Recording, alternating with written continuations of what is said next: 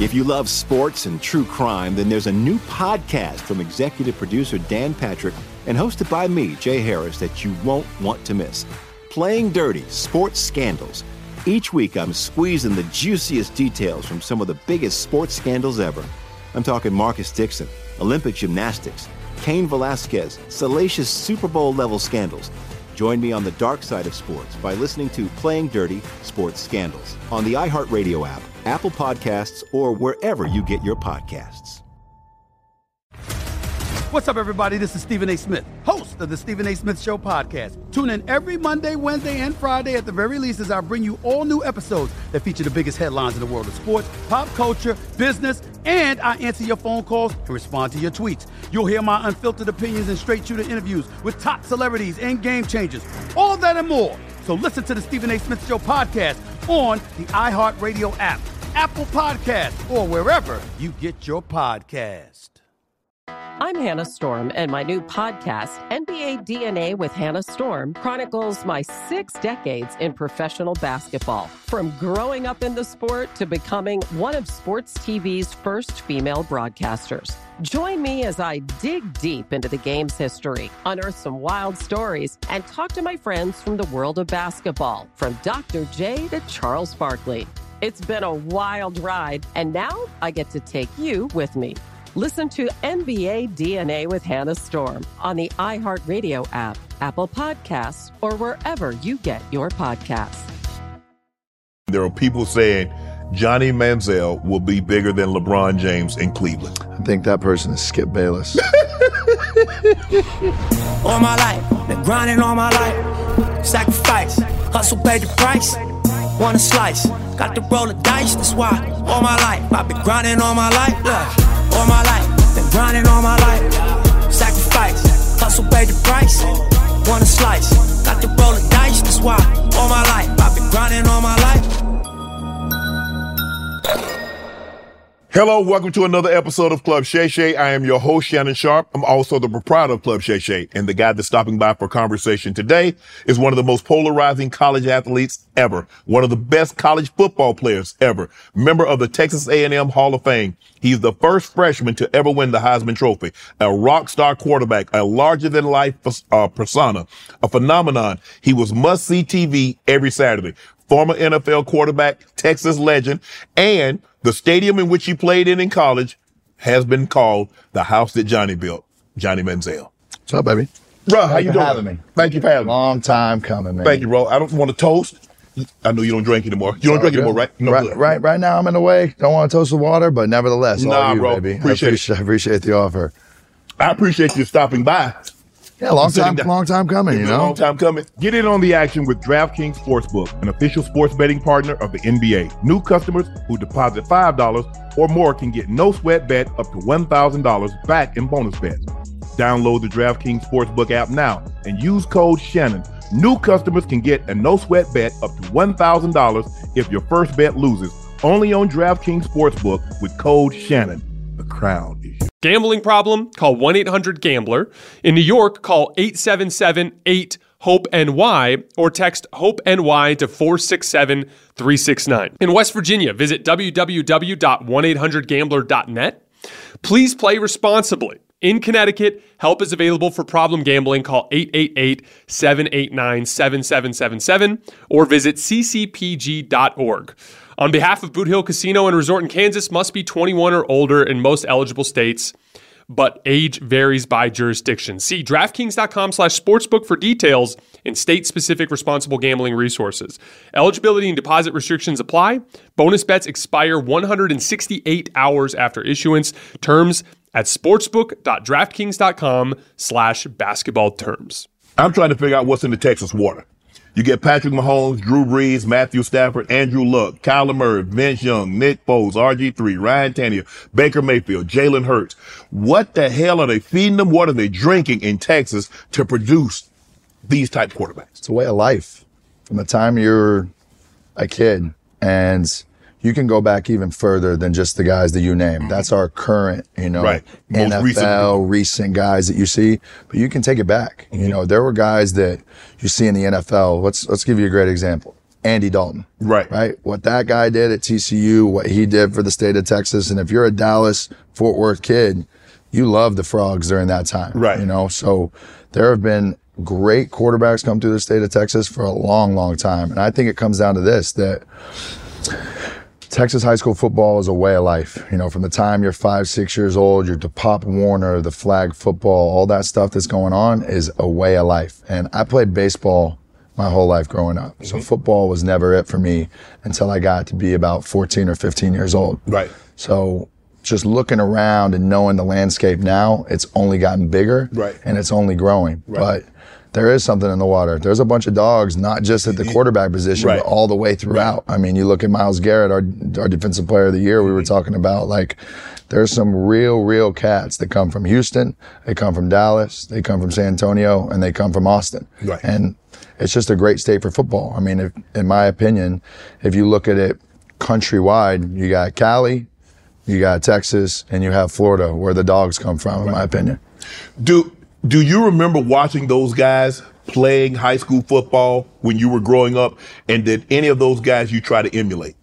Yeah, I think RG3 did an amazing job for me, and, like, you know, setting a great example of what a dual threat quarterback should be. I mean, I won the Heisman in 2012. Right. He won it in 2011. So I got to watch that crazy year of a high flying, throw it around the yard kind of offense, and a guy that could run. That track speed, everything that he had, complete package for what, you know, in my opinion, a college dual threat quarterback should be.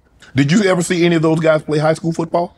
Or just watched them on when the highlights came on television? I would say I watched Kyler's career probably the closest. Okay. I had a huge hand in getting him to Texas A&M. Right. 2012 and 13, whenever I was at A&M, I saw this kid. And I'd known his dad, obviously a legendary quarterback at Texas A&M in his own right. But Kyler, you know, I saw this kid who was ingrained and, like, molded to be exactly where he's at today in his life. And I think that's what his dad did for him to, you know, get him to a place of high level success. And if you know anything about Texas high school football, I would say his resume and what he did makes him hands down the best Texas high school football player to ever play. Player, not just quarterback, player. Ever in the state of Texas. Wow. I think he lost, I don't know if he lost the game. One game. Maybe one. Right. And that would have to be checked. But, like, one. And what this kid did, made circles from not just Dallas, not just Houston, not just Austin. Right. From the top of the tip to the bottom, and from east to west. Right. Well, what happened? Why wasn't Texas A&M able to keep him? You know, I have my opinion on this, and one that I think is very correct, in the fact that that same time we signed 2 5-star quarterbacks. So we had Kyler Murray and Kyle Allen in that same class. Right. After I left, the direction of the program, I felt, lost a lot of its stability. You know, we had really good coaches in our organization, but we didn't hone in and detail and work and focus on one guy who was going to be our guy. Right. They played this game of back and forth and not, like, settling on a guy. Kyler Murray. Right. What are we talking about? Lost one game his whole career? You're not going to go give this guy the keys? I don't care what he's doing. College is a time as a freshman that you mold men. Right. You mold these guys into what you want them to be. When I went to college, my dad shook Mike Sherman, shook his hand and looked him in the eye and said, "This is where you take over and molding my son into being the grown-up that he needs to be one day." And I think with that, Coach Sumlin lost a little bit of what he was originally there to do. Right. You get a new contract, you go to the SEC, you win 12 games, you get a Heisman winner, you're talking about new stadium, you're talking about new deal. Your focus shifts from what the main thing is to a whole bunch of bullshit, right, in my opinion. And they didn't just hone in, and they didn't give him the keys. And I think a lot of that's to be said has to deal with Kyle Allen as well. Right. I think he made it very difficult behind the scenes for what people didn't know to just give Kyler the keys. And, you know, in my opinion, where our program is now as a football program, that is the one step and one thing and mistake that we made that is keeping us from being where we want to be, and especially during that time, why we didn't have success. Because Kyler was supposed to be you. He was supposed to be that transition because of what you started in SEC, and we'll talk about that Saturday afternoon in Tuscaloosa and what you actually did down there. So that was supposed to be the next step. Okay, Johnny built this. He has it going. Guess what? We have somebody to step right in and keep it going. Boom, right there in front of your face. I worked my ass off behind the scenes to get Kyler Murray to Texas A&M. Loved him. Loved what he stood for, loved who he was as a kid, loved that he looked up to me at that point in time. You know, how times have changed since then, but at that point in time, the look I got in his eyes when I hosted him around and took care of him was that he looked up to me as something he wanted to be like me. Right. And I could see that in his eyes as a kid. I have very mixed emotions and strong feelings about that with what happened through it. And like I said, it comes back to, I think Kyle did a really good job of playing good football. He was a very capable quarterback. You know, he's still, behind Josh Allen a little bit right now and working with him and has been right next to him for a long time. So that says something about his character, who he was as a football player, albeit not all the accolades and everything you would expect, but a very solid, fundamental football player. But when you watch Kyler transfer and then you see what he did for the University of Oklahoma, taking him, I think he took him to the college football playoff both years. He won the Heisman Trophy. And you're saying, hold on, we let that guy walk out the door? Hold on. And then I think he'd have been successful in the offense, obviously with the head coach they had at Oklahoma, I think, USC now, Lincoln Riley. And I think Cliff was it, Lincoln Riley. And you see it like, well, I don't really care what system it is. You see how Kyler, what he can do? He can throw the ball. He can run.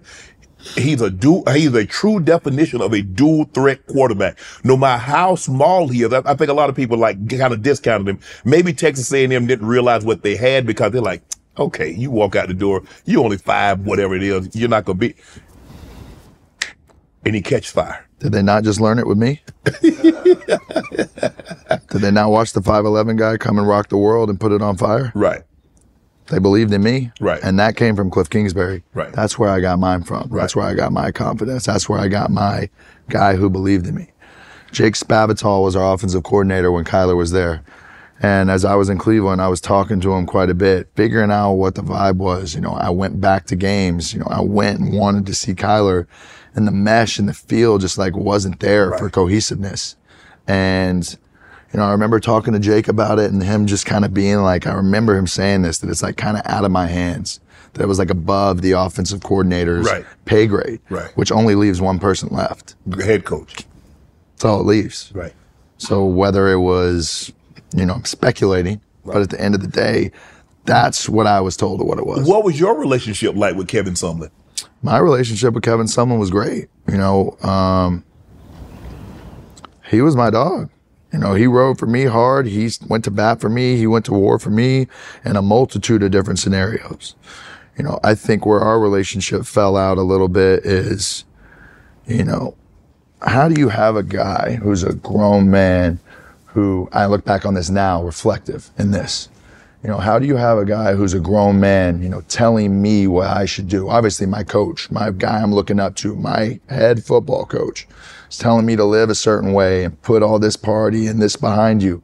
But if you know anything about Kevin Sumlin, it's what he's doing behind the scenes. Oh, he's partying too? So from my eyes, so you say, I'm just doing what you're doing, we partying together. We're a 40-40 club in New York. Yeah. Oh, yeah. We in the back room playing pool with Ace of Spades. We're chilling. Right. Coach is there. This is what he does. So now looking back at it, it's hypocritical to me. And our relationship is great and will forever be great. And I do not sit here today as a judge of a man, a judge of a person who helped get me to the point of where I wanted to be in life. By no means whatsoever. I'm calling a spade a spade. Right. And I'm just going to be and give the God's honest truth as what I know it to be. Right. That ruffles some feathers, so be it. Right. It's the way the world goes. Are you surprised that he hasn't got a head coaching job? No. You're not surprised? Mm-mm. Why? I think what made Coach Sumlin so great is no longer really with him right now, where his focus is. I think life has gotten the better of him. a little bit. And I'm a prime example of, and I don't want to sit up here and be a preacher, you know? I don't want to sit up here and tell anybody they're living wrong or anything like that, because that's what it used to feel like me back in the day when they were people trying were to doing kill that Johnny. to me. So I don't see the same spark. You know, I don't have much of a relationship anymore with him anymore. We'll reach out and talk like here and there, maybe once a year, but not like I have the relationship with my other coaches. And, you know, my gut instinct and feel is, and I know this because of instances that happened when I left. All right. I'm leaving to go to the draft, and I'll paint a picture for you. It's 2000, the spring of 2014, December 2013, right in there about December, January, I'm getting ready to make this decision on if I'm going to the NFL draft or I'm going to stay. And I found this out 5 years later from my dad. But my dad went and had a meeting with Kevin Sumlin and pretty much went to him man to man and was like, we'll take $3 million and we'll stay for the next 2 years. And my dad says this is true as today as he did when he told me. He left. He did the same thing that he did when Cliff Kingsbury asked him to be the highest paid offensive coordinator the year before. And Cliff would have stayed with me another year and we would have ran it back and gone for another one. Right. But he comes to someone, he asks him for X amount, he had this ego about him that what we built, was all him. Right. And then you start that next year, okay? I leave, decide to go to the NFL. This deal doesn't work. Kevin Sumlin kind of blows us off. We can do this without you type of vibe, okay? So the fall comes around, 2014 A&M football season. Kenny Hill is named our starting quarterback. We win our first 5 games of the year. We're 5-0. We're top 10 in the country. I ain't getting no love in the program. Yeah, because I'm thinking, I remember hearing it, and they talk about Johnny who? Who? Because I think he had South Carolina, 5 touchdowns, first game of the season. Okay. So you remember hearing it also. So hold on, I want to make sure, I got to backtrack. Yeah, back it up. You said your dad went to Kevin Sumlin. Yep. And says for $3 million. We're staying for 2 more. Now, you do realize this is prior to NIL. I agree. So this is a backroom deal. It went on for 30, 40 years before. It was the same way that was happening when you was getting recruited back in the day. And you guys, and y'all, Texas A&M got money Texas A&M, nobody got no money like Texas A&M. Y'all got the big dogs. Aggie ring, baby. Y'all got the big dogs. And so $3 million, if he had gone to any of the boosters and said, you know what? Done. Johnny Dad said he'll stay for an additional 2 years if we just break him off $3 million. Just keep it in cash, throw it somewhere. We'll get it later. We don't need it right now. Right. But for my security, if something happens for 2 years down the road, right. And my dad did this without me knowing. And I ain't mad at him about it for nothing. It's the way the business worked back then. Right. There was a bag man. There was a bag man at LSU. There was a bag man at Bama. There was a bag man at every school around the country if you were competing for a national title. So it was what it was. And it was always that way until we're into the NIL portion of everything now, the way it should be. If I ask you, I say, Johnny, who's your Mount Rushmore high school quarterbacks in the state of Texas? What 4 heads you putting up there? Kyler Murray is for sure. Andrew Luck was really, really, really good. Okay. Who else, man? Who else? RG3 is up there for sure. You can't leave RG3 off that list. You got Pat Mahomes, with winning a Heisman. Stafford. And oh man, tough. BY, you got Vince Young. Tough. Oh, you can't Baker, label it to Jalen. 4. You can't label it to 4. I played against Baker, so I didn't get to see him start at quarterback, but we played Lake Travis, his high school. I mean, this is an impossible list. It probably takes 5. The best that I got to be around, Andrew Luck was a little bit before me. Mm-hmm. So from what I saw and I remember, Kyler, top notch. I didn't get the Breeze days. Stafford, for the legacy he left at Highland Park and what you would hear about, man, nobody had an arm in the state of Texas like him ever. So Kyler, Stafford, for sure. I think you have to throw RG3 in there for winning a Heisman. I think you have to throw Baker in there for winning the Heisman. So you got, 3 Heisman Trophy winners? Yep. And Stafford? Yep. Pretty good. And your GOAT is Kyler. To me, and he's younger than me. Wow. So let me ask you this, Johnny. Your upbringing, what was your upbringing like, and what type of kid was Johnny Manziel? Johnny Manziel was a really good kid.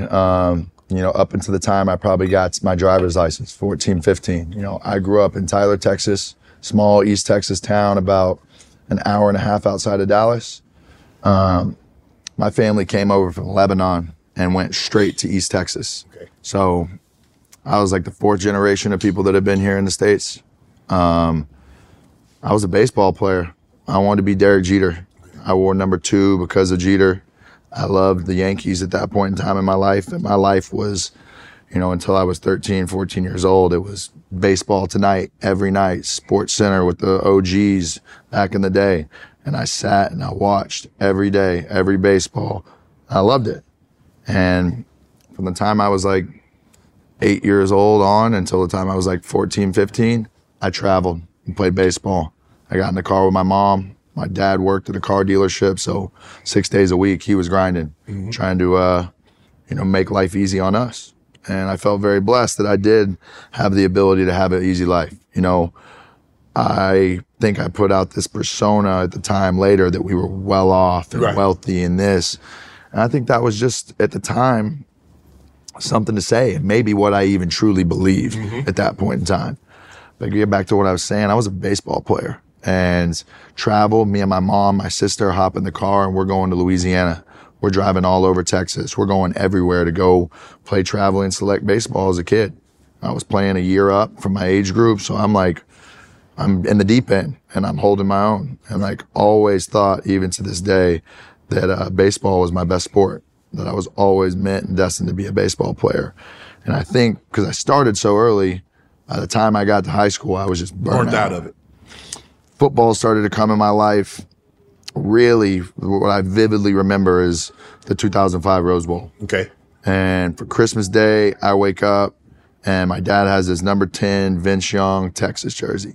I was a Texas Longhorn freak. Right. And I'm going to sit here and get a lot of hell from my Aggies, but it is what it is. And I remember this Christmas Day, might go to the tree, see this Vince Young jersey with the Rose Bowl patch on it.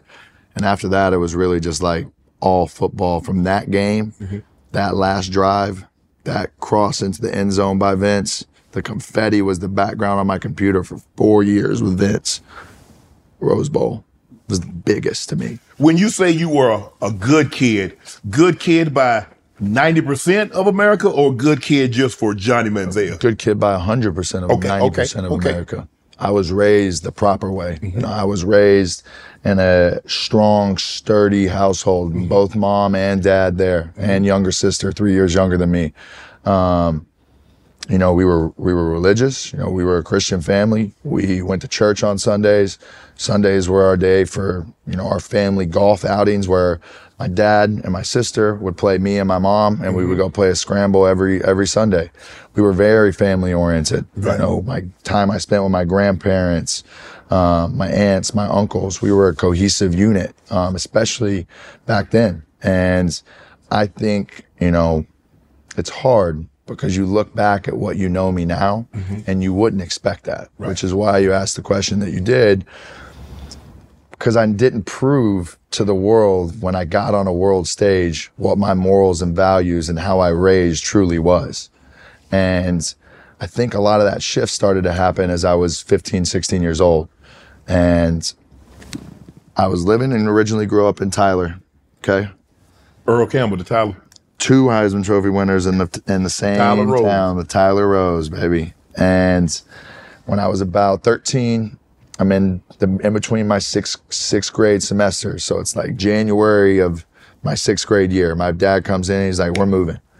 Doesn't say a word, just packs everything up. And we drive 5.5 hours away to Kerrville, Texas. And Kerrville, Texas is 40 miles west of San Antonio, out in the middle of the hill country. Beautiful, but it's very country. It's very little backwoods kind of place, 20,000 people, and it's dually trucks and farms and ranches and everything you would expect a Texas town to be. And when I went there, life shifted. It was like the old Johnny Manziel was there before that move, and then there was a completely new person born after that. And I think that comes from when I got there and I first got to class at this new school, I was nervous. You know, I didn't have any of my friends. I didn't know anything. It was the first time in my life I think I was really, really uncomfortable in the situation that I was in. Mm-hmm. And I created and took over a little bit of a different persona in the sense of like kind of where I get a little bit more of my attitude, a little bit more of this country place where I felt like I had to, you know, I stick up for myself. Not even flex, I just stick up for myself. Mm-hmm. You know, I'm a new kid on the block here. I ain't getting bullied around by nobody out here. Right. My dad taught me the right way that if somebody wrongs you, in a sense, right, you can either try and handle it the right way as a man, or if somebody takes it too far down the line, I give you full permission to do what you need to do to protect yourself. And I felt like I was getting bullied around and punked around a little bit, and I started to stand my ground. And with that became a new like growth as a 15-year-old, 14-year-old kid in life. And I remember that shift like it was yesterday. You said your dad all of a sudden packed the family up and left. How unexpected was it? Was there any talk? Do you remember he and your mom having a conversation about, this is not working. I think we might need to move. I think there's a better opportunity over here. Was there ever any conversation that there's a possibility that your family might leave Tyler and head to where you ended up going? None. Came in one day and just, that was it. We got in the car, we went, and that was it. Never heard a conversation, never heard a talk, never really got a reason, nothing. We were just doing it. And as I know now, you know, my dad took a better job in a different industry to be able to go do that and do something that gave him more time to be a father. Okay. You know, the card business for him was a 6-day a week, 6 a.m. till 8 p.m. grind. Like I got to see my dad at dinner at night, and then on the Sundays that we spoke about. So, you know, I get 2 hours with him at night during the week, and then we get that Sunday family time that we get, and hopefully baseball doesn't overlap. So it was very much a family decision to be able to spend more time together and get a fresh start. You know, my family and Tyler had a reputation about them, you know, as being wild and being this party family, and kind of, you know, the rumor, I guess, around East Texas was that, you know, it was a little bit mafioso kind of vibe to it a little bit. This is what I hear and what I was hearing as a kid. Right. That's what I would hear when I was in elementary school. Oh, you're a Manziel. Like, it was always that kind of like, we're judging you before we even know who you are. If you love sports and true crime, then there's a new podcast from executive producer Dan Patrick and hosted by me, Jay Harris, that you won't want to miss. Playing Dirty: Sports Scandals. Each week, I'm squeezing the juiciest details from some of the biggest sports scandals ever. I'm talking Marcus Dixon, Olympic gymnastics, Cain Velasquez, salacious Super Bowl-level scandals. Join me on the dark side of sports by listening to Playing Dirty: Sports Scandals on the iHeartRadio app, Apple Podcasts, or wherever you get your podcasts. What's up, everybody? This is Stephen A. Smith. When I'm not at my day job, First Take, you can find me in my studio hosting the Stephen A. Smith Show podcast. Tune in every Monday, Wednesday, and Friday, at the very least, as I bring you all new episodes that feature the biggest headlines in the world of sports, pop culture, business, and politics. You'll hear my unfiltered opinions on those nauseating Cowboy fans, the chaos in Washington, D.C., and trending topics on social media, as well as my straight shooter interviews with top celebrities and game changers. And I occasionally give out love advice. Yes, it's true. If you want to know my true feelings about something, I'll give it to you straight. So listen to the Stephen A. Smith Show podcast on the iHeartRadio app, Apple Podcasts, or wherever you get your podcast. I'm Hannah Storm, and my podcast, NBA DNA with Hannah Storm, digs deep into the history of professional basketball, along with my own, as one of the first female sportscasters. Now let's get you up to speed on what else happened around the NBA today. We talk to all sorts of people I interacted with, from Dr. J to Charles Barkley, and recap iconic moments. Yes, he's got it. Here he comes. Way rock the baby to sleep and slam dunk. As well as some of the wild stories behind the scenes. We were like, what? What are we in for? The scoreboard crashes before we even tip a game off. Today, the NBA is a global sports and entertainment giant, players are multimillionaires and cultural icons. Iguodala to Curry, back to Iguodala, up for the layup. Oh, blocked by James. LeBron James. And these stories are about how we got here, both on and off the court. And what's next? Listen to NBA DNA with Hannah Storm on the iHeartRadio app, Apple Podcasts, or wherever you get your podcasts. I think a lot of that had to do with my dad tired of hearing all the chirp about our last name.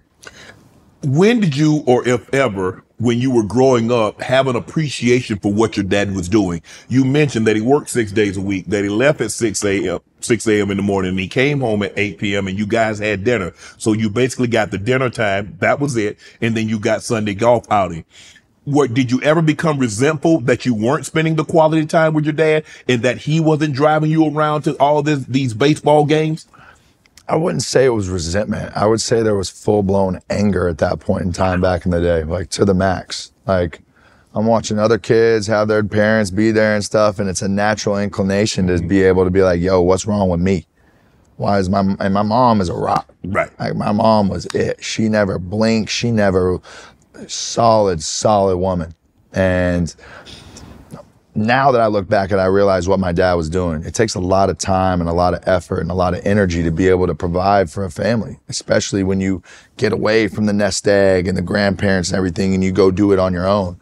So, for a long time, and this is where me and my dad around this time just started butting heads. And then this is where the sneaking and the drinking, and this is where it all kind of like starts to unravel a little bit. And this is kind of at this point in time, 15, 16 years old, where I start to go down a path that you later see on a national scale. Do you believe, had your father been around more frequently, that the Johnny Manziel that started happening around 15, 16 and would later cost you a lot of what you had worked so hard for, had he been around, do you believe this would have happened? No.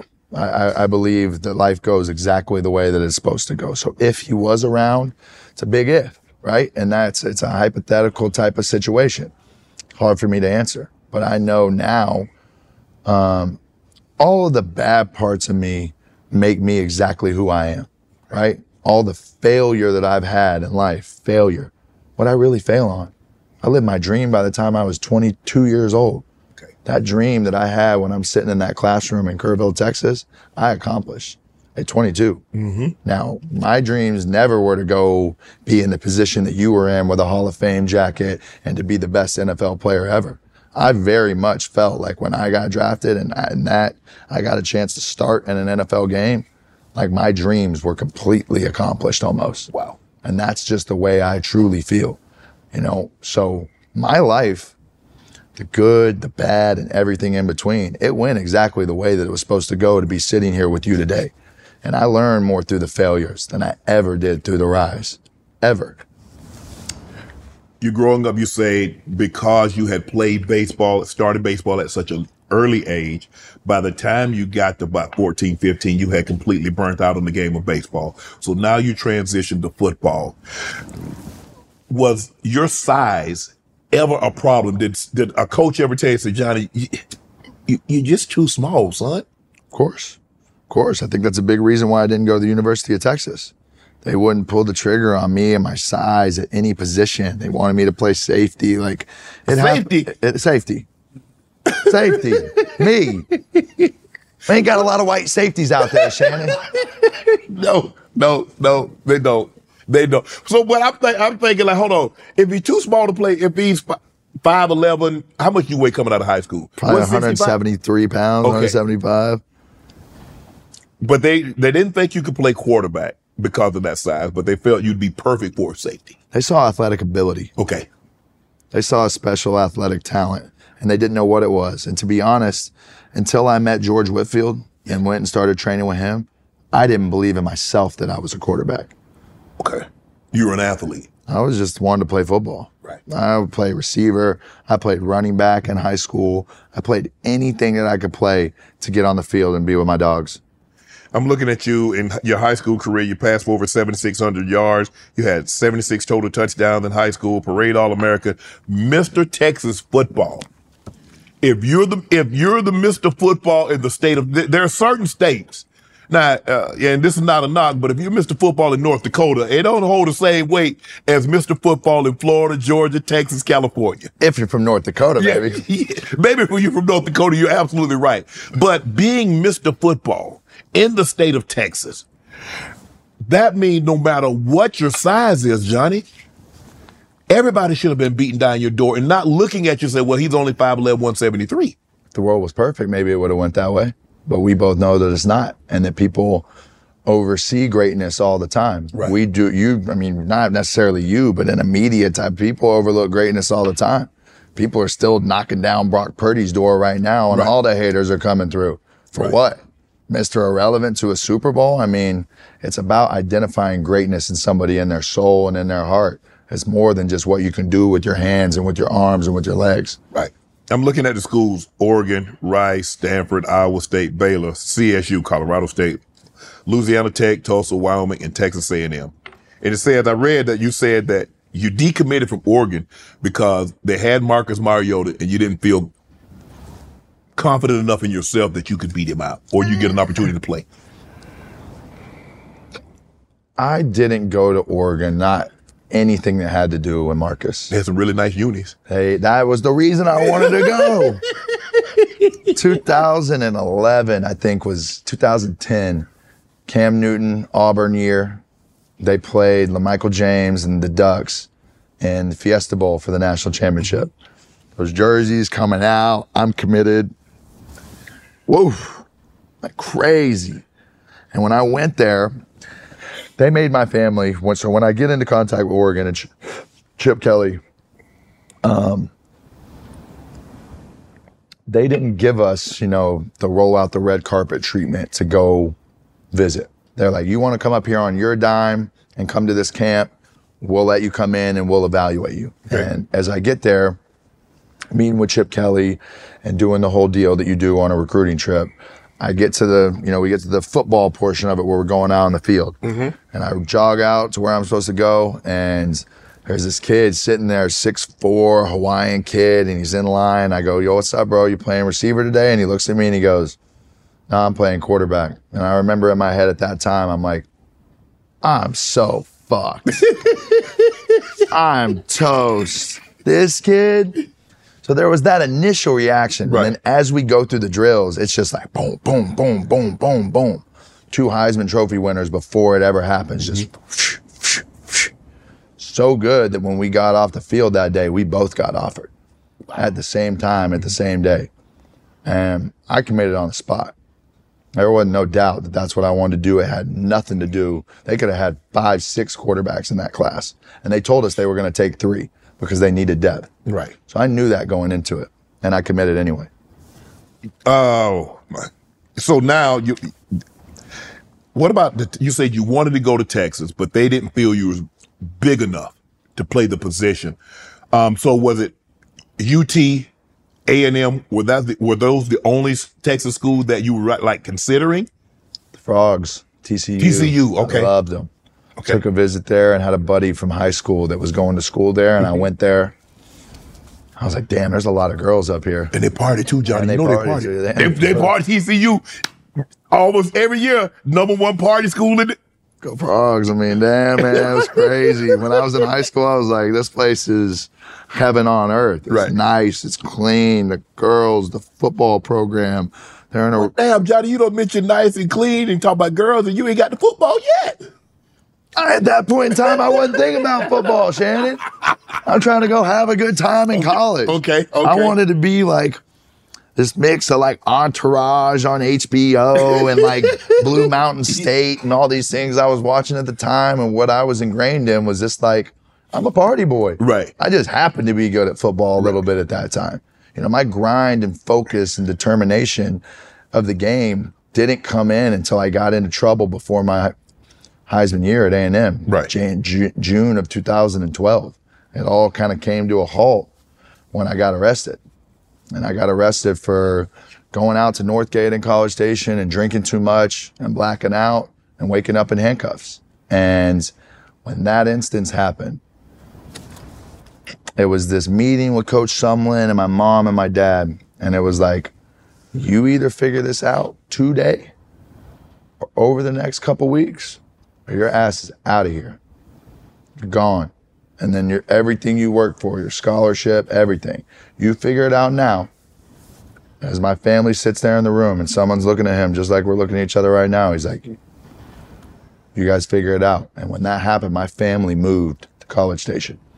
Wow. And they moved in my backyard. And I pretty much moved back in with my mom and my dad. And that was the moment that was like, all right, you hear what's going on. You're smart enough to comprehend this. You may be fucking around with your boys and doing what you think you want to do, but the opportunity that's in front of you, you are spoiling, and you need to get it together. And that's when George Whitfield came into my life. Mm-hmm. And I went, my mom sent me to San Diego with all the money they probably had saved up for their little saving stuff and sent me out there to work with this guy, and they trusted him. And when I came back, I left before that trip and getting arrested, 4th on the depth chart, below the freshman who came in, below the 2 other guys that were above me in the class. And in 11 days, when I got back and we started training camp, I was named the starter and handed the keys to the Texas A&M University football team. That's how much of a difference my focus and my passion and my energy being put into something turned out to be. If that situation, you drinking to the point of blacking out, do you remember anything about that night other than going to the bar with your homies? I was taking Xanax back then. And it was a very weird time in my life where I was dealing with anxiety and all these things and emotions that were going on that I didn't have any, business being able to handle on my own. But from that country kid, proud and tough and all these things that I prided myself on, I wasn't asking for help. Right. Shit, Shannon, I didn't ask for help when I was sitting in Cleveland. Right. So why am I going to do it when I'm in college? Right. So I was a lost kid trying to figure out, after my first year at A&M when I redshirted, at the end of that year, I said, fuck this. I'm done playing football. I was finding out how to transfer to TCU to play baseball. That's how bad it was after my redshirt year. 6-6, we're in the Big 12. I'm going to Ames, Iowa, and all these, that ain't the stadium that I wanted to be playing in. Right. And it's no disrespect to them whatsoever. The Big 12 is not the SEC. Right. And you see it now. Only 2 of them schools in the Big 12 got into the SEC. Mm-hmm. 4 if you add Missouri and A&M. Only 4 of that whole thing really got in. So there's a difference in program. There's a difference in stature of dudes. Any team can beat a team on a given day. Mm-hmm. But consistency of a program and legacy, there's only a couple teams that got into the SEC for a reason like that. Let's just say Johnny Manziel is a high school senior now, and Coach Prime is at CU. And Coach Prime comes down and talk to and Johnny said, look, Johnny, man, with you, I see big things for you and the program. And we need you to take us to the heights of where CU football can be. Would you be interested in playing for Coach Prime? Without a doubt. Me and him being Texas guys, he's up in Prosper. Mm-hmm. We've had a great relationship for years. And I think looking back on our relationship now, he knew something special in me to the point of where he, would interject in my life at times or send me a message or really show love that he didn't have to do. And if I was a college kid looking now, I would say Texas A&M is the best school in the country. Right. That's a given. But number 2, I would play for a man, for a guy who's a leader of men, for a guy who carries himself the way that Prime does. And without a doubt, I would sign my life. Look at it from a different perspective. If I was a father and my son was looking to go to play for a coach, I would absolutely, without a doubt, unequivocally send him to Coach Prime. You said you played baseball from a very young age until you're about 14 or 15. How good of a baseball player was Johnny Manziel? Really good. What position did you play? Played shortstop. Okay. I played middle infield. And I loved it. It was it for me. I was a good oppo hitter. I felt like I fielded the ball all right. You know, I had a couple offers out there. I don't remember exactly what they were at the time because football was so, you know, overshadowing everything in my life. But if you ask anybody that was around me from the time I was 12 to 16, they would say baseball was like, it could play. You played shortstop because you said Jeter was your favorite player. You wore the number 2. So is that kind of how you tried to model your game? You do realize that like Jeter was like pristine. Which game we talking about? The one off the field with the baskets and the love notes and everything he had? Are we talking about El Capitan? He did a great job of like, you knew what he was doing, but you didn't really know what he was doing. But always, if you know, you know. You know. So you modeled your game out after Jeter. So you like, okay, I'm gonna be a shortstop. I'm gonna be beloved because give me the pinstripes, man. That's what I wanted the pinstripes. I wanted Yankee Stadium, the whole thing. So how good was your high school baseball team? High school baseball team was pretty good. We had a kid that was 2 years older than me by the name of Logan Vick. Okay. And he ended up committing to Baylor. He was a all-state kind of guy, lefty, crazy power. When I played and got to varsity freshman and sophomore year, he played shortstop. Okay. So they kind of just plugged and played me wherever. And if he pitched, I took his position, but we kind of played off each other. And kind of when I was in high school and I saw him, how good he was better than me. Right. And he did things on a baseball field that I saw on the da-na-na. Yeah. He did that every day. And he hit some bombs that took out light poles and did the whole thing. He was that guy. And when I saw him and where I was, I always thought I ain't gonna be that. I really, truly was like, I'm good, but I ain't that. Good, but I ain't that. And I'll sit here today and give you the honest truth of what it is. So that was kind of like, all right, you got to go do all of this just to get a 50, 60% of your scholarship paid for? Right. Get me on a gridiron. Right. I read you were selected by the Padres in the 28th round, the 837th pick of 2014. So why didn't you just, you didn't have to go, but you could have said like, hey, I signed. I mean, I've been pretty good on the resume. Like, hey, Padres took your boy outside, but I ain't feel like doing. I play football. Sound like my dad. My dad still to this day is like, you gonna go back and maybe go to the Padres and play baseball or something? I'm like, Pops, come on, man, pump those brakes. But see, you look at Kyler. Kyler was the 8th pick in the draft. Why do you think a lot of guys choose football over baseball, considering the money that baseball players make? Shohei just got $700. Aaron Judge makes $40. We see what Mike Trout, and it's guaranteed. Why do you think guys that are really good and can play both, choose football over baseball? Because this ain't all that runs the world. I can do the same with 700 as I can do with 50. That ain't it for me. I'm not motivated by the money like that. So for me, it's about the rush. For me, it's about the thrill. The same thrill I got walking into a nightclub or partying or this or that. I've been a guy of thrills. And when you meet me in that A gap or you meet me in the hole somewhere on a draw play and I mix you up so bad you're in a pretzel, like that rush to me, people trying to come after me and knock my head off, and being able to get away and be slippery and do what I did best in college, that's what made me feel alive. That's what made me feel whole. You graduated early in high school, enrolled in Texas A&M. Why did you feel you needed to do that, or you were just trying to get away from your hometown and like, man, I got to get up? As far as enrolling early? Yeah. I saw the greats doing it. I saw the good quarterbacks in every class were getting on campus early to figure it out. So I would say it's 50-50 on if I just wanted to get away from the fam and get my own car and be in my own apartment. Yeah. And I was in a hurry to grow up, which is what a lot of people do in life. And sitting back now, I realize that you should enjoy your time from your 12 to your 16, 17 years old. And it's only getting worse with NIL and what's going on in the world. People are treating 13, 14-year-old kids like brands and businesses. And, you see all these kids are social media and they're trying to make money. Like, the love of the game is not about that. And now we're at the point where in college, you're getting exposure to millions and millions of dollars. and it's taken away the passion and the love for what it truly is. Right. If you would have handed me $1 million in my freshman year when I got to A&M, you'd have seen some shit.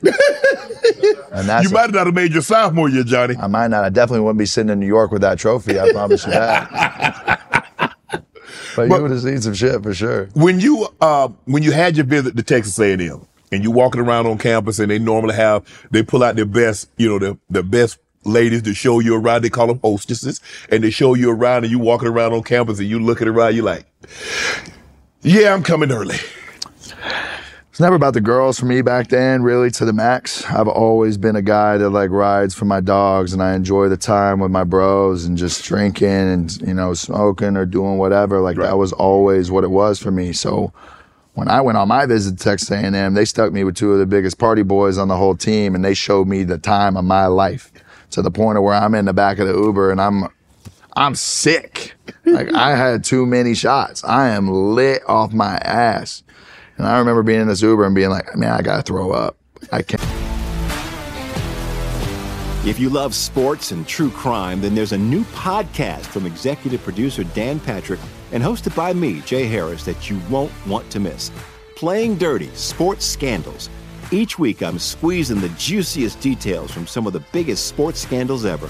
I'm talking Marcus Dixon, Olympic gymnastics, Cain Velasquez, salacious Super Bowl-level scandals. Join me on the dark side of sports by listening to Playing Dirty: Sports Scandals on the iHeartRadio app, Apple Podcasts, or wherever you get your podcasts. What's up, everybody? This is Stephen A. Smith. When I'm not at my day job, First Take, you can find me in my studio hosting the Stephen A. Smith Show podcast. Tune in every Monday, Wednesday, and Friday, at the very least, as I bring you all new episodes that feature the biggest headlines in the world of sports, pop culture, business, and politics. You'll hear my unfiltered opinions on those nauseating Cowboy fans, the chaos in Washington, D.C., and trending topics on social media, as well as my straight shooter interviews with top celebrities and game changers. And I occasionally give out love advice. Yes, it's true.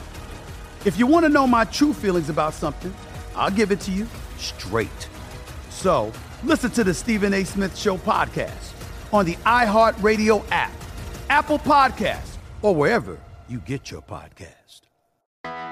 I'm Hannah Storm, and my podcast, NBA DNA with Hannah Storm, digs deep into the history of professional basketball, along with my own, as one of the first female sportscasters. Now let's get you up to speed on what else happened around the NBA today. We talk to all sorts of people I interacted with, from Dr. J to Charles Barkley, and recap iconic moments. Yes, he's got it. Here he comes.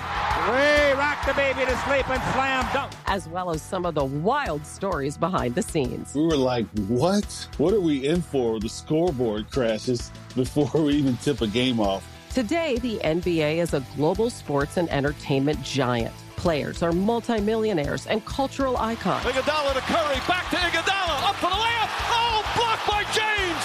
LeBron James. And these stories are about how we got here, both on and off the court. And what's next? Listen to NBA DNA with Hannah Storm on the iHeartRadio app, Apple Podcasts, or wherever you get your podcasts. Not let these guys see any sign of weakness. So I just remember being like, all right, I'm going to see you boys later. I'll see you in the morning. And I don't even make it to my room. I don't even make it back to the room. My family were in these joined rooms at this hotel in College Station, the Hilton. And they wake up the next day and I'm just outside the door, just. And that, to me, I woke up the next day, they're kind of pushing me. I'm like, success. I'm alive. I'm good. And I'm sitting going to meet Coach Sherman at this taco place, Fuego. And I roll in probably 10 minutes late and he looks at me and I'm just white as a ghost. And Coach Sherman had been with Brett Favre in Green Bay. He knew what was up. And he was so good that he was just like, he knew when he put me with them two dudes from San Antonio, who I looked up to, it was on. And he had me. I'm in the boat. I'm in the boat. When you go back and you mention your freshman year, where did you think you redshirted? What was it about that? Was it not being able to play as much as you thought you would? What transpired in Johnny's mind that kind of led him down the path of where he was headed? Yeah, I just remember the first day going out to that first practice in the morning, and you get like one rep as that like young kid who's there early. This is spring practice. So, you know, all the guys are getting done with the season. Then you're into spring. And I get that one rep, and he's like, come back. And I'm like, 7-step drop. And I let this ball go, Shannon, and it might have hit the top of the indoor. This thing, and I remember Coach Sherman had his play sheet, and he threw it down, and he goes, what the fuck was that? I'm nervous. These balls, Tannehill like these balls aired up, like rock hard. Right. I need that Brady. Yeah, you need a little give me a little cushion for the pushing is what we're going to say there, Shannon. And that, my confidence, man. I went from Mr. Football at Texas to getting in here and being like, I don't throw it like Jamil Showers does. Right. The guy who was behind Tannehill. I don't throw it like him. That ball don't come out and it don't come out like that with me. So then you start to see and you're comparing yourself to other people. And as that year went on, you know, being the bottom of the barrel guy, you know, being the guy that's getting ragged on by the seniors and this, and I'm traveling, like, I'm quiet. I don't talk much. I kind of stay in my lane. I don't ask questions. I ain't trying to better myself at that point. Right. I'm just losing confidence week by week and just kind of like getting to the point where I'm like lost. Is football what I really like? Right. And that question was in my life from that point on. Wow. So from that point on, you always questioned, was it the importance of football or ability? I was about to say, does he possess the ability to be what many believe he can be? So you had self-doubt. I had self-doubt for sure. And I had self-doubt, and I didn't get self-assurance of myself and what I was as a football player until Cliff Kingsbury walked in my life. And a funny story about Cliff Kingsbury that I tell to everybody, we've been locked in like this since the first day I ever met him. Kerrville, Texas is 40 miles an hour, you know, away from San Antonio. Mm-hmm. So Cliff Kingsbury's at the University of Houston with Coach Someone, has Case Keenum there, obviously. Another real Texas high school football legend. Mm-hmm. And 7 o'clock, our practice starts in Kerrville. We ran a very military drill style of football program with values, and a lot of what we talk about at Texas A&M was how my high school football program was. So Kingsbury comes out on the field that first morning, and I'm getting ready to warm up, and he comes up to me and he dabs me up, and he goes, "What's up, bro? I just want to keep it a buck with you. I don't have any scholarships to give you. But every single coach that I walk into a building in San Antonio, Texas, said you need to get your ass in the car and come down here and watch this kid practice." So he goes, "That's exactly what I'm doing. And I just want to let you know I'm here to watch you ball out for a practice. And one day our paths will cross again." And I'm nervous. This is Cliff Kingsbury, who played at Texas Tech. This is another legend in my eyes. Yeah. Like, hey, he was a real guy. Yeah. He wouldn't know whatever you want to say, but he was him at one point in time. And I didn't know the significance of what that talk as a high school kid was going to lead to being on a stage in New York 4 years later, 3 years later. But he kept it real with me like that. I was like, "Yo, I can't take you, but I'm here to watch you ball." Wow. And after that and after the day of the workout, he just sitting over there on the side and he just gives me one of these like, "You crush that." If you would have sat out your entire season as a freshman, do you think you would have learned your lesson? No. I think it took me having the biggest fear of my entire life, failure, come to fruition. And failure wouldn't have happened for me if I didn't get to the success that I got. Does that make sense? Yes. Do you think they would have disciplined you? I think they could have. I think what I was doing in the off season and what I was doing in my workouts and who I was as a team leader, coming back with the Heisman Trophy, they should have benched me. They should have suspended me. But what I was doing, hey, you can't smoke weed. Man, give me the fattest. Give me the fattest one you got, bro. Talk about it. Just bought a box of white grapes. We ain't even slowing down nothing over here. This is what we're doing. And like from that, okay, so you win the Heisman. Yeah. We come back. We play Oklahoma in the Cotton Bowl. Smash him. Smack. Okay. After that night after the game is the infamous sparklers in the mouth with the Dom and the Burberry scarf. Yeah. Right after. This is where like it starts, and it's like we just smacked our old rival in the Big 12 in Jerry World in front of 105 on New Year's Day. This is where the ego, this is where this is where you shift from, Johnny Manziel into Johnny Football, the little transition, and then from there it's Johnny Football. Yeah. And now there's no more self-doubt. Now there's no more self-doubt because I know what I'm doing in practice. I know what I'm doing when I see cover 2 and I'm whole shot. I'm toying with them in practice. They're mad. The only thing they have on me in practice in the setting that I'm seeing, the live rep, bullets, fire, is they can't tell when a sack happens in practice because we ain't sacking people. Right. And in a game, practice, I'm running and give somebody a little move and I'm just looking at him like, ain't no way you making that tackle on the field, buddy. You can hop and hoop around and do your whole defensive thing all you want. But out there under them lights, that ain't gonna happen, brother. It's not gonna happen. Right. And that's not me speaking out of my ass. I got film. Right. I got stuff to show you that like I was more than what you thought I was, especially as a running quarterback. I led the SEC. Wow. 1,400 yards rushing in my freshman year. Wow. It's documented. The first freshman in NCAA history to pass for 3,000 yards and rush for 1,000 yards in the same season. The first player to pass for 300 yards and rush for 100 yards in the same game 3 times. Broke Archie Manning's 43-year-old record for 520 yards of total offense with 576. Owns all these freshmen records. 11-2, ranked number 5, best since 1956. Beat Oklahoma 41-13 in the Cotton Bowl. Produced 516 yards of offense, 4 touchdowns with a record 229 yards rushing. Do you understand at the time what you're actually doing?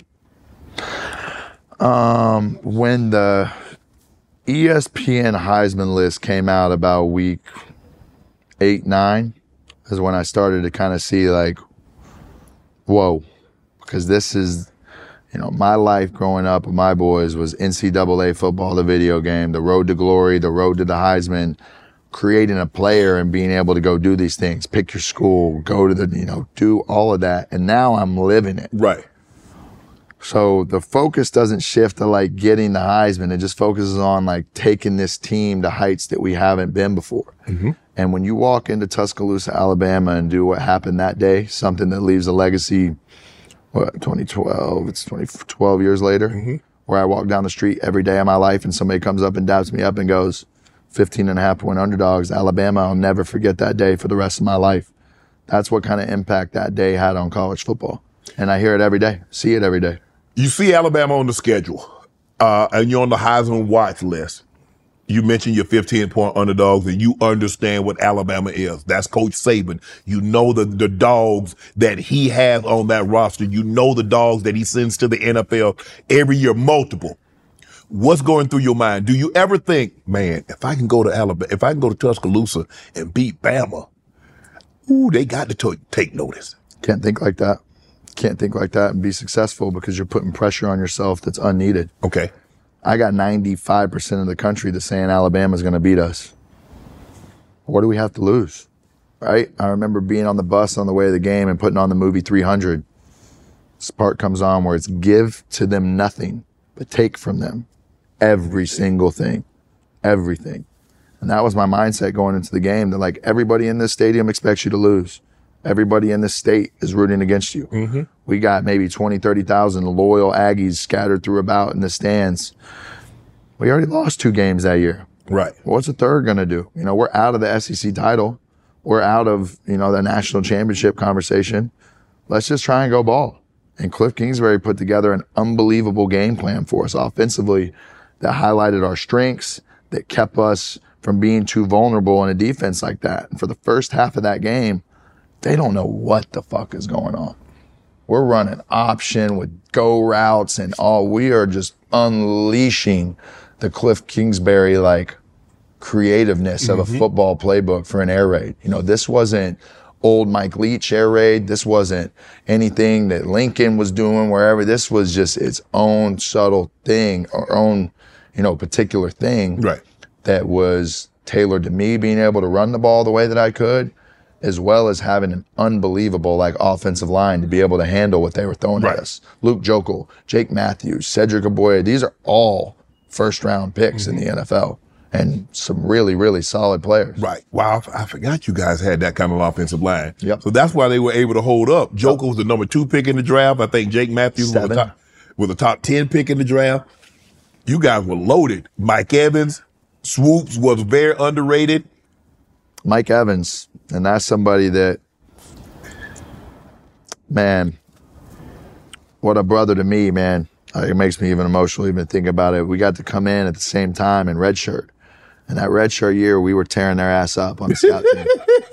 So much that I went to my locker one day later in the year and they took my red jersey so they couldn't hit me. And they put a black jersey on me to be able to smack me in practice because me and Mike were doing our thing. We were starting that recipe of that pot. And we were starting to cook.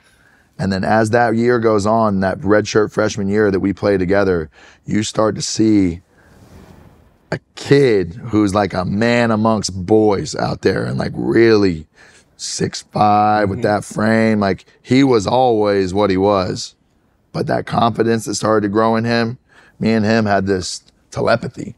Same way you probably had with a quarterback back in the day where it's just like, that was a route. Right.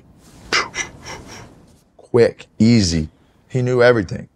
And me and him had that relationship that was like special. Wow. And it'll never be taken from us. You know, I can sit here and talk to him and still do the same signals. It's 12 years later. I could throw a peace sign. He's going to go to the crib. Right. Is what that means every time. So, you know, to have a special bond with somebody like that, that kid, that guy, that man means the fucking world to me. When Alabama started to come back, you looked at reporting, you said F Alabama, F Saban, and that you were going to score. Why were you so confident? Why? Because the crowd had gotten back in it. They're going haywire. Defense, just freshmen. Why were you so confident that you was going to get this football and you were going to go down the field and score? Yeah, well, the first, half of that game, first quarter, we're up 20-0. So that stadium, you could hear a pin drop. Yeah. And Tuscaloosa doesn't get like that very much, if ever. You can count on both your hands how many times they've lost since 2010, for the most part. Yes.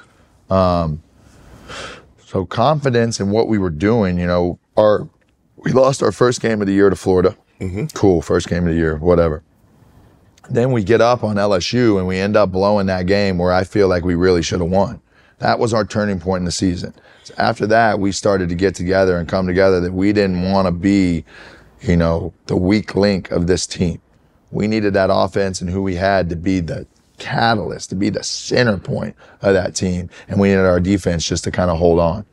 So as much as the Tuscaloosa and the Alabama game is about me and the offense, it's not. The way I look at it. Our defense got multiple stops, got a pick late on like the last drive is there on the 8-yard line to go in and take the lead. That changes things. We get a pick, we get the ball out, and then there's 50 seconds left in the game. We are on like 3rd and 7. Saban has a timeout. We run a run play, we get like 4, we're backed up on our own 20. So it's punt time. Now we're gonna punt it to who, it could have been Amari Cooper, whoever they had back there was a menace. And we had put this play in all week of a special teams punt scenario where we go on the hard count. It's 3rd and 4. We go hard count, they jump, we touch them, first down, mic drop. So you have your offense, what we did in the first half. We scored 20 in the first quarter. Right. We only scored 9 the rest of the game. We're hanging on for dear life. The plays that we made on that one score drive, the 6 points we scored in the second half was off a turnover, wheel route down the sideline, dime, corner route, next play, dime. 2 plays, touchdown, like very opportunistic and going with the flow of the game. And then you seal the game with a special teams play. So you got offense, defense, special teams. We walk into the locker room in Tuscaloosa and we burn that thing down. Total team win. Total, completely, without a doubt, total team win.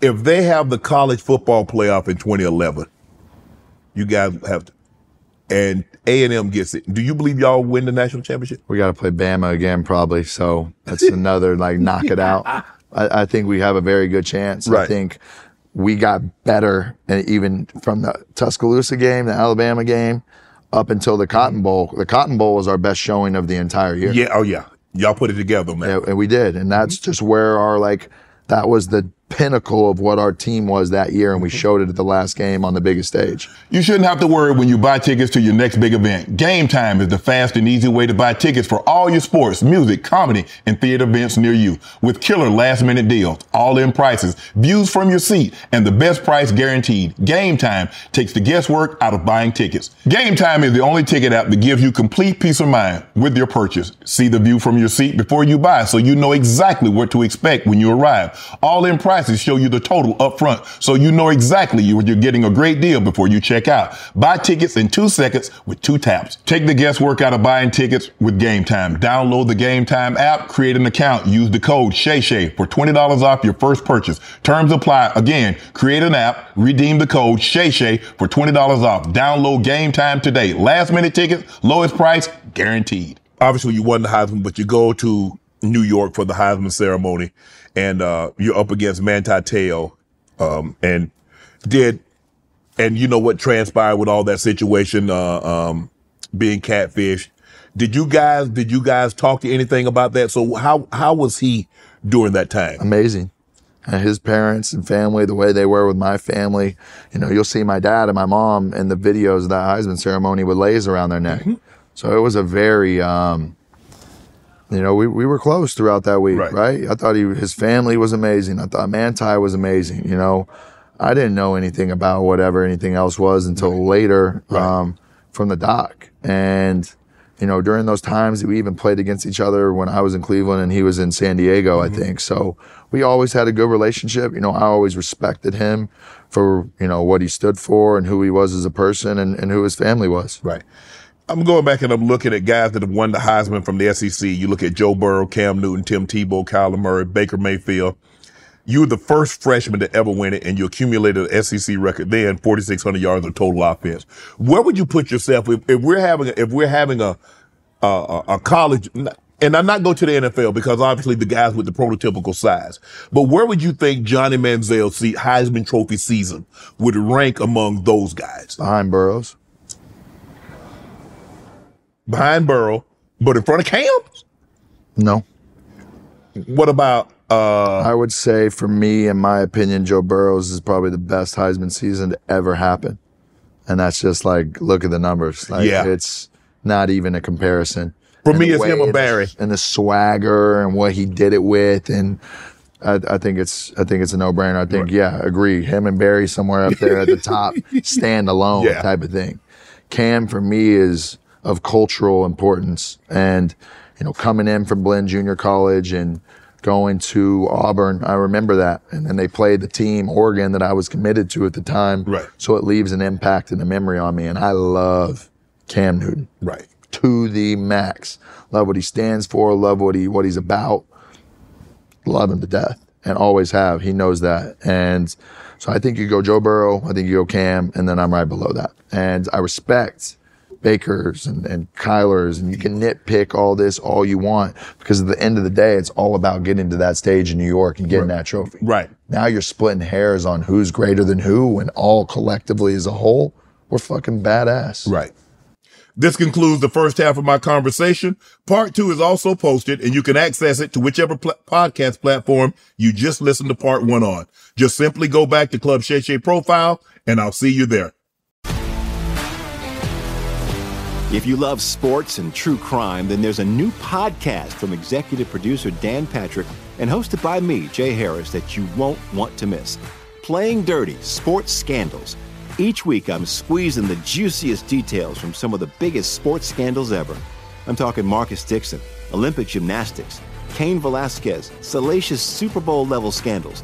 Join me on the dark side of sports by listening to Playing Dirty Sports Scandals on the iHeartRadio app, Apple Podcasts, or wherever you get your podcasts. What's up, everybody? This is Stephen A. Smith, host of the Stephen A. Smith Show podcast. Tune in every Monday, Wednesday, and Friday at the very least as I bring you all new episodes that feature the biggest headlines in the world of sports, pop culture, business, and I answer your phone calls and respond to your tweets. You'll hear my unfiltered opinions and straight-shooter interviews with top celebrities and game changers. All that and more. So listen to the Stephen A. Smith Show podcast on the iHeartRadio app, Apple Podcasts, or wherever you get your podcast. I'm Hannah Storm, and my new podcast, NBA DNA with Hannah Storm, chronicles my 6 decades in professional basketball. From growing up in the sport to becoming one of sports TV's first female broadcasters. Join me as I dig deep into the game's history, unearth some wild stories, and talk to my friends from the world of basketball, from Dr. J to Charles Barkley. It's been a wild ride, and now I get to take you with me. Listen to NBA DNA with Hannah Storm on the iHeartRadio app, Apple Podcasts, or wherever you get your podcasts.